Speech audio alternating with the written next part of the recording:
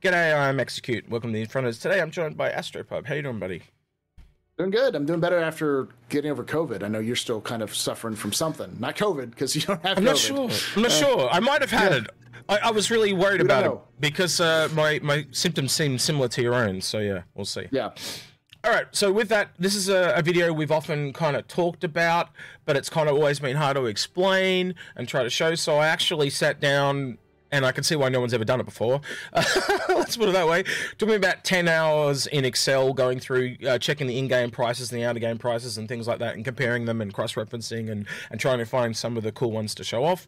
But that's what we're going to do today. I've also got an infographic in the description below that you can open and follow along if you wish to. I'm also going to post that on Twitter and Reddit and stuff like that about the same time that this video goes live.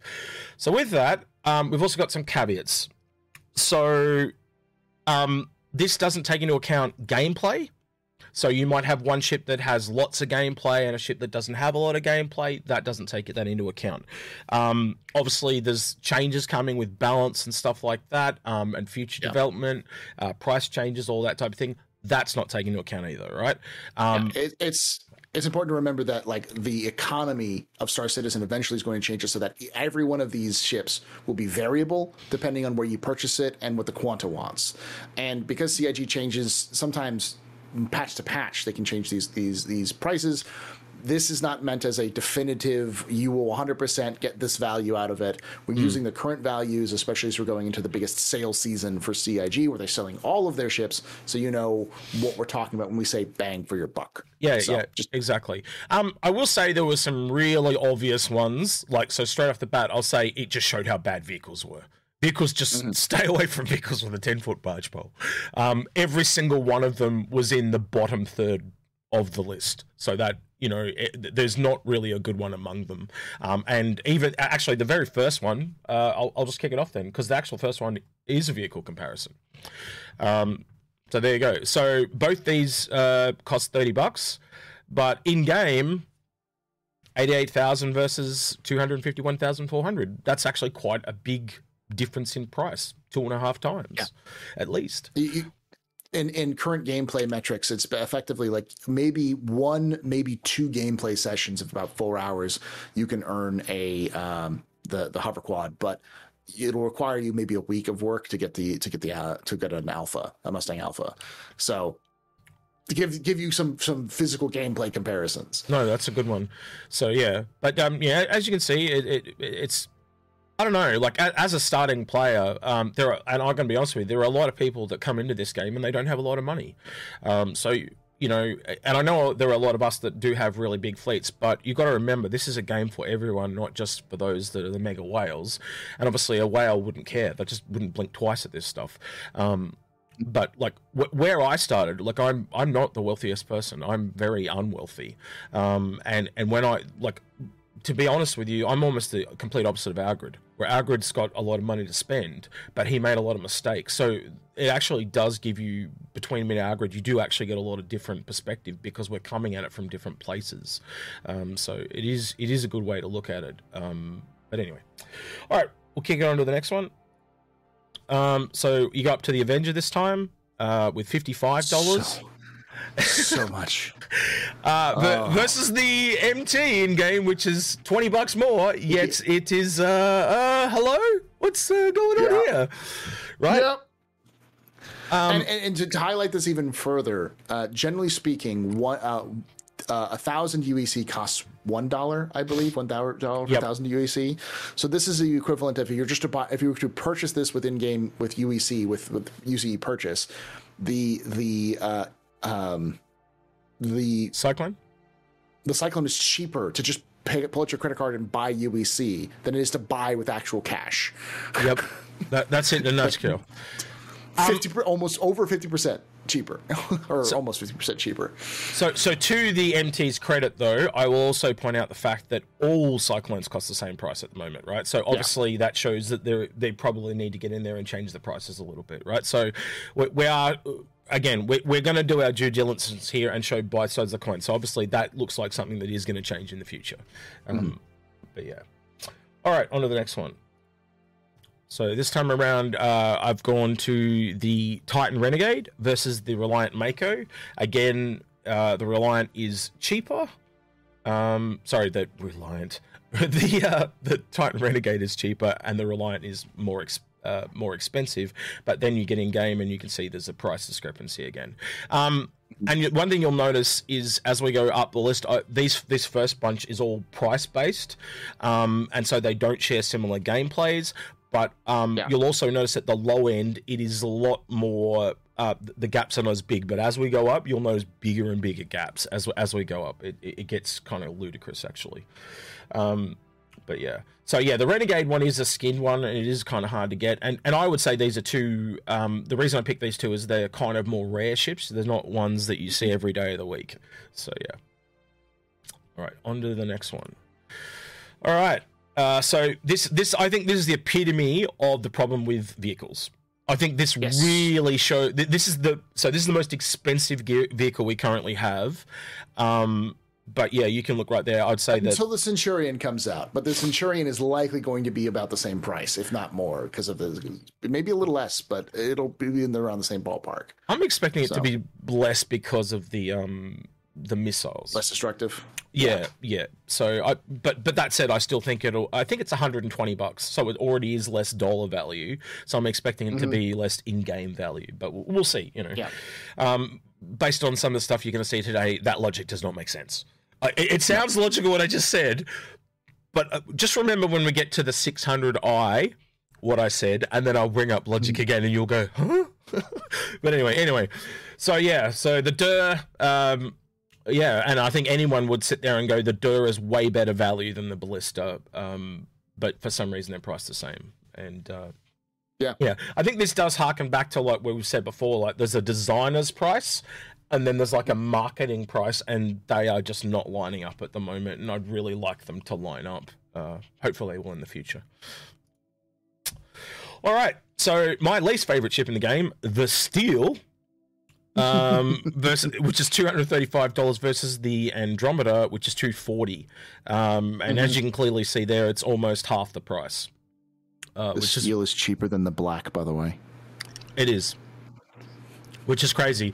So another way you could look at this is what I probably should have done is grab the Black and just had a Steel versus Black comparison. But it is kind of crazy. $110 versus $235. The Steel is $1,300,000, I should say. And then the Black is, I believe, $1,500,000. So in game right now. So. And it's $135 or $125 more cheaper or more expensive to get the Steel. So this kind of highlights I haven't deliberately gone out and grabbed the worst ones, right? I tried to grab ones that were around the similar dollar amount in this first lot. And then the second lot, I've grabbed about 5 that were similar rolls. All right, to try and show some variation. And that's the hard part about collecting all this data. You have to manually go through it all, right? And when you're talking about the sheer number of ships in game, that's a lot to go through. Like, it literally took me all day yesterday to do this from go to woe. It was quite a lengthy process. But anyway, that's why no one's ever done it before, because it's just too much time. Anyway, on to the next one. So yeah, this is a really good example of why I hate the Ares. Yeah. Same price point, very different. And I do actually, this and a few other things, I now have an appreciation for the 400i. It is actually in the top 5 best value ships in the game, based on its price to how much it's worth in game. You multiply those together and it gives you a number which is their dollar per alpha UEC value. And it's actually in the top 5. But like what I was saying about gameplay, that also doesn't take gameplay into account, because obviously Origin has less gameplay than other ships. So value is good, but its gameplay is low. So that's the one thing that's like, if you look at, do the math doesn't always carry forward. So you do have to kind of go through the data that I've collected and manually sift through it, which is just why this took me so long to do, because it's a manual process. But yeah. All right, next one. everyone's favorite, the Mercury Star Runner, which I think is actually really good value for its price when you put it up against something like the Sentinel. And there are a lot of people that really love the Sentinel. The Sentinel is a very unique ship at the moment with the E-Warfare, and I think that's probably why it's priced the way it is. But again, you kind of sit there and look at the two side by side, like one's a fighter with a bit of an internals, and the other one's like a fully fledged ship. As a, you know, and obviously one's half the price of the other in game, or more so. Yeah. You've just got a lot more flexibility with the Mercury Star Runner as well compared to the Sentinel. But the Sentinel, it's just the cost prices are going to be pretty significant, and that when we're getting to these levels, we're talking about the difference between 4 million and 2 million is like a month's worth of work. Maybe if you're lucky, or if you really know what you're doing, it's a couple of like a week or so. But still, it's a lot of gameplay comparison when you're looking at the money. It's like it's just not very much. It's not worth the money to buy as much to buy Sentinel as you could just earn it in game. In the current event, in the Nine Towers event, the runs I've been doing this weekend, it's about 3 runs. So about half an hour. But they're pretty good runs at the moment. But anyway, all right. So this is something that really surprised me, because I do hate on the Eclipse a fair bit for its price, right? But it really surprised me here. Like, it's literally double the price almost of a Starfarer. And another one that was, I will just bring up really quick, was someone said to me I should have used the Gemini, because the Gemini in-game's even cheaper again, but there is a caveat there where the Gemini upgrade actually gives you all the components of the original Starfarer. So in-game, when you buy it, it's literally just a cargo transporter. You don't get all the refineries and stuff like that, but when you buy it, you do get all the refineries. So there is a difference. And that's why I specifically used the Starfarer here, because to do that would have been in bad faith. So yeah, but that again surprises me. This tiny little fighter is actually worth a heap. So it actually does show you what John Crew was saying, that a lot of the ships are based on their components, and you'd have to imagine something like the Starfarer's got like more industrial, commercial components, where the Eclipse is obviously rocking military stealth. Yeah, stealth. Yeah, making a big difference. All right. Now, this one for me was very complexing, and it hurt my soul. I literally contacted Paul and said, you need to prepare yourself, because this one shook me. These are two of my favorite ships. And to know that there's only a $5 difference, but almost, half the price of one or the other. And I think this kind of is a good example of gameplay versus, because I think there's far more gameplay in the Caterpillar. I don't know. Would you agree with that, Paul? I hate the freaking Redeemer. I do. So yes, of course I'd agree that the Caterpillar. It's also a huge difference that like the Caterpillar, it not only has more gameplay right now, but it's going to have more flexibility in the future. Whereas the Redeemer is just a gunship. It's never going to be anything but a gunship. Period. I know they want to do modularity and stuff like that. I was just going to say, but it's never going to be a hauler. You're never going to use a Redeemer for a hauler, but you could use a Caterpillar as a combat ship. It's unwieldy and difficult, but it's got some guns. It's got some thick guns on it in terms of and turrets for what it can do for, and who knows what other modules it can add. It could they could have modules in the future to turn a Caterpillar into a gunship if you wanted to. There's that much possibility with it versus a Redeemer, which is not going to really grow out of its shell that much. I think this is a kind of unfair comparison almost in that way, because the Caterpillar is probably going to be the most flexible ship in the entire game, because of the modules. And I will say this about the Redeemer, though. The reason I like it is it's probably the most flexible combat ship in the game. I think you've got to give it that credit, right? Compared to most fighters, it can do most of what you ask it to do in combat compared to most other combat ships. Yeah. So I think, Paul, you just hate it because it doesn't have lore. Once it has lore, I think you'll be fine. Once it has good lore. We'll get you in there one day. I'll bring you around. It'll just take some time. I'll make X to put up the or over there to put up the link to my video on the how I fix the Redeemer lore video. Up there. I'll check that up there. Yeah. Cool. I can do that for you. No problem. All right. Next one. So this is where we start getting into really weird territory. And again, I could have picked multiple ships here. I've just picked the ones that stood out to me. So yeah, the Reclaimer. This is actually the second best value ship in the entire game right now, based on this math. And it is math. That is literally what it is.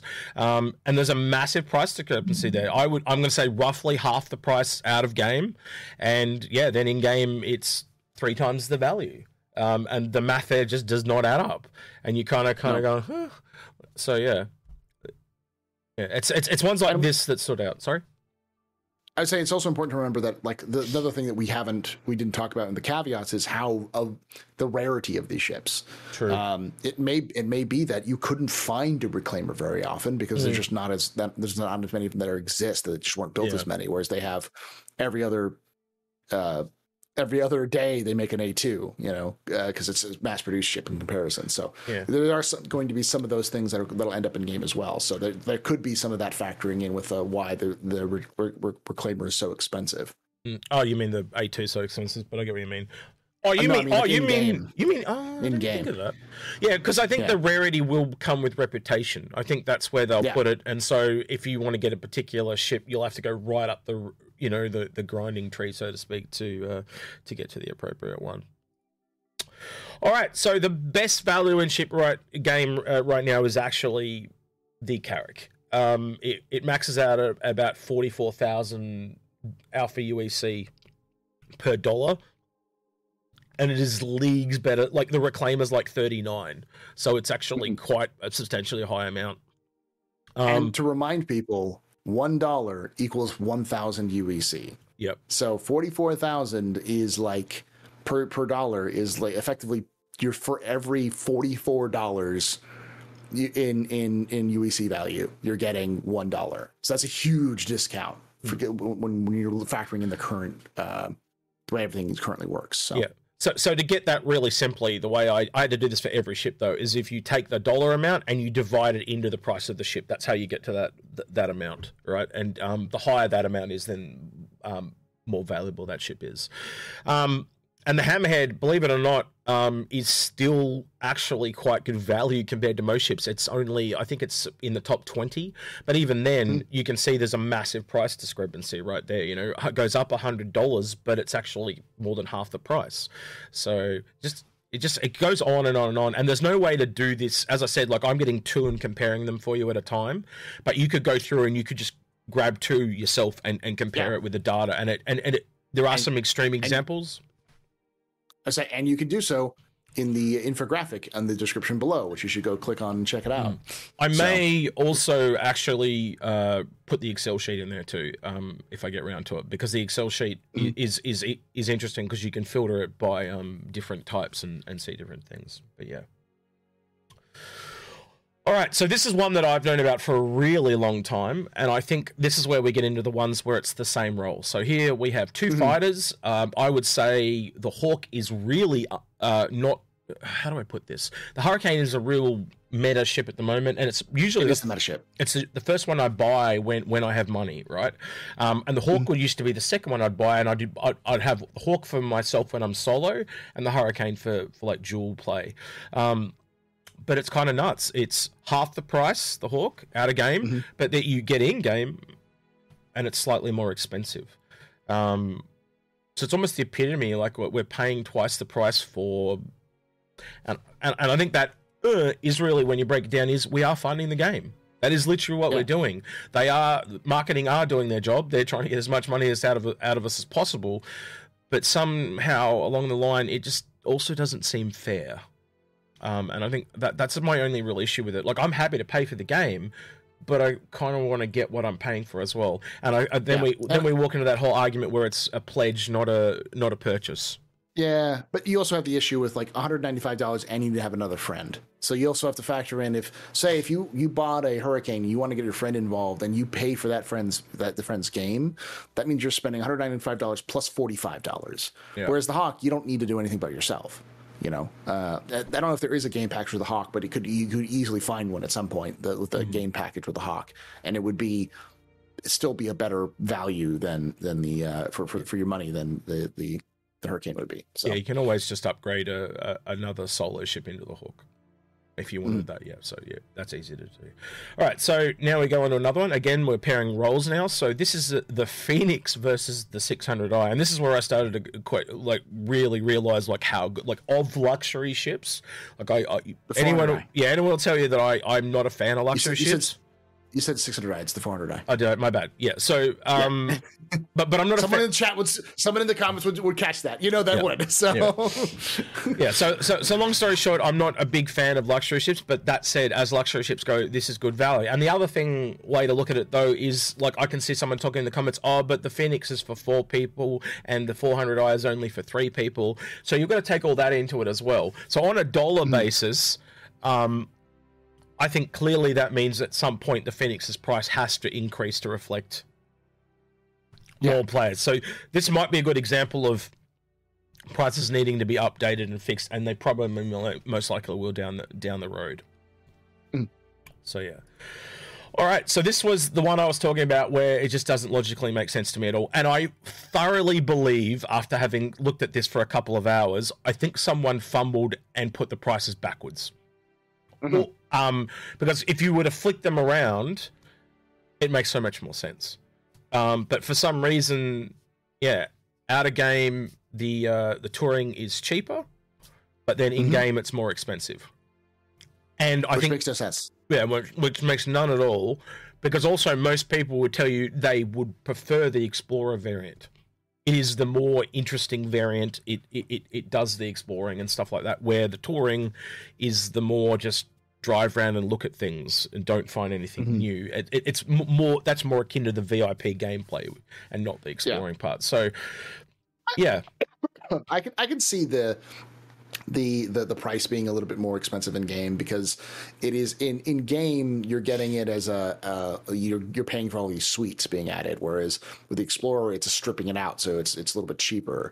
But in terms of gameplay, it makes more sense to get the Explorer versus the VIP transport right now. Maybe in the near future, VIP transport will pay you a lot more UEC for missions and stuff like that than exploration will, so that'll factor it out. But so I can see a little bit there. But in terms of logic right now in game, no, it should be the opposite, because they can always change that later. So so obviously, I think that's probably another caveat, Ed, then, is the passage of time. But yes, we'll have to kind of wait and see for that one.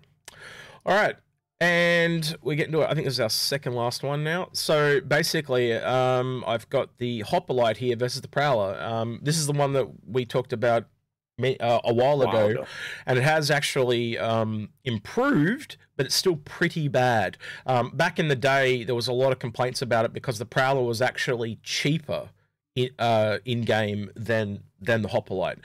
They have obviously made it so it now costs more, but I would still argue that's still pretty bad. Considering it's almost half the price, it's not half the worth. But this is again, I'm taking an older example where they have showed that they can change it and improve. So I'm hoping this shows that they will go back and fix some of the more ridiculous ones. And the final one here, I did actually want to include all 3, but I only included 2. And that's the C2 versus the A2. I did want to chuck the M2 in there, but the M2 literally kind of falls right in the middle. It's 520 off the top of my head, and then it's just over 5 mil. But when you look at those price differences, the way it jumps up, they don't necessarily line up with the value. The default price is just too high for all of them, especially the A2. But again, like you said, things like rarity and rep will most likely come into play there, because I'm assuming you're going to have to be in good with a military organization to get access to an A2, where the C2 will be a lot more commonly available because it's just civilian. So yeah, so hopefully those things do come into play. Anyway, that's kind of everything we've gone through. We've talked about this many times, but we've never really kind of put the evidence in front of you. So I think by putting that in front of you today, I'm hoping that it kind of shows people what we've been talking about. And again, there is a now versus release mentality there, but we're buying the ships right now, and you're using them right now. That's the other thing to remember. Yeah, is that is that if you are buying and playing the game right now and you're looking for a good value, I mean, obviously there's lots of other caveats with things like don't buy anything beyond a starter pack. There's no real need to. All these things you get in a game. But if you're looking like, hey, I want to spend some money and I want to get the best value of my money for what I'm spending, you got to take a look at these sorts of things. Like, it just makes no sense to buy any ground vehicles when it costs literally like less than a couple of hours to buy them in game. So yeah, things like the Blister and the Centurion. I don't have the Centurion yet, but when that's available in game, like I go in, I buy two Cyclones. I buy a normal one and I buy like the MT every time, and it's because they're just really cheap and they don't take almost any time to earn. But you know, if I wanted to go get a Freelancer Dur, well, that takes me a lot longer to get, as an example. But yeah, I think at the end of the day, a lot of this stuff is for more older backers that do have those bigger fleets. And like you said, Paul, we tend to recommend these days that, you know, just get one ship, one starter package, or one ship that you really like. But I going into multiple ships now, I just think that's a really bad idea. I think at the end of the day, you're better to consolidate upwards. We've kind of proven that with all the things we've shown in the past. And I think this is just a visualized evidence of that, and I hope this video helps some people understand, because I do have a lot of people that have come to us in the past and they have difficulty literally seeing it. But yeah, if anyone has any questions, hit us up on the Discord, and I'll be happy to go over them with you. And this is just some of the examples. There are many more in there as well. I was doing this solo. I probably, in hindsight, should have done it with a few people over my shoulder to pick out the results. But I also didn't want to actually hyper exaggerate it either. I didn't want to make it as worse as it possibly could be. So I've just got a random selection. So yeah. All right. And as always, as we're wrapping it up, make sure you are subscribed to here. Make sure if you want to, we actually have a couple people hanging out with us as we're recording this right now. You can do that too if you want to come in. Just make sure you can join our Patreon and get involved in that. We want to hear your thoughts. We do. Yep. Are you surprised by this? Are you not surprised by this? Are you an old, salty veteran of the info runners and you've known this stuff for a while? Are you a new person going, wow, what is this? If you have questions, all sorts of things, let us know in the comments below. We do read all of them. We don't respond to every one of them, but we do read all of them. And yeah, like I said, subscribe, like the video if you enjoyed this. Helps spread the word, helps us grow, helps get the word out about us, because YouTube is a fickle mistress and she demands engagement and such like that. So that she does. I do want to hear in the comments below people's thoughts on some of those comparisons, and were there any surprises there for you? Because I was generally shocked by a couple of them. I was quite taken back, and as you can see, do you think there are more factors in there that we possibly haven't considered? We did make a lot of caveats there today, but it is a part of the process that we go through to where we try to recommend things to people. It's obviously the cost is a very big thing in this game. All right, with that, he's been the Astropub. Where can people find you, Paul, when you are not here with me?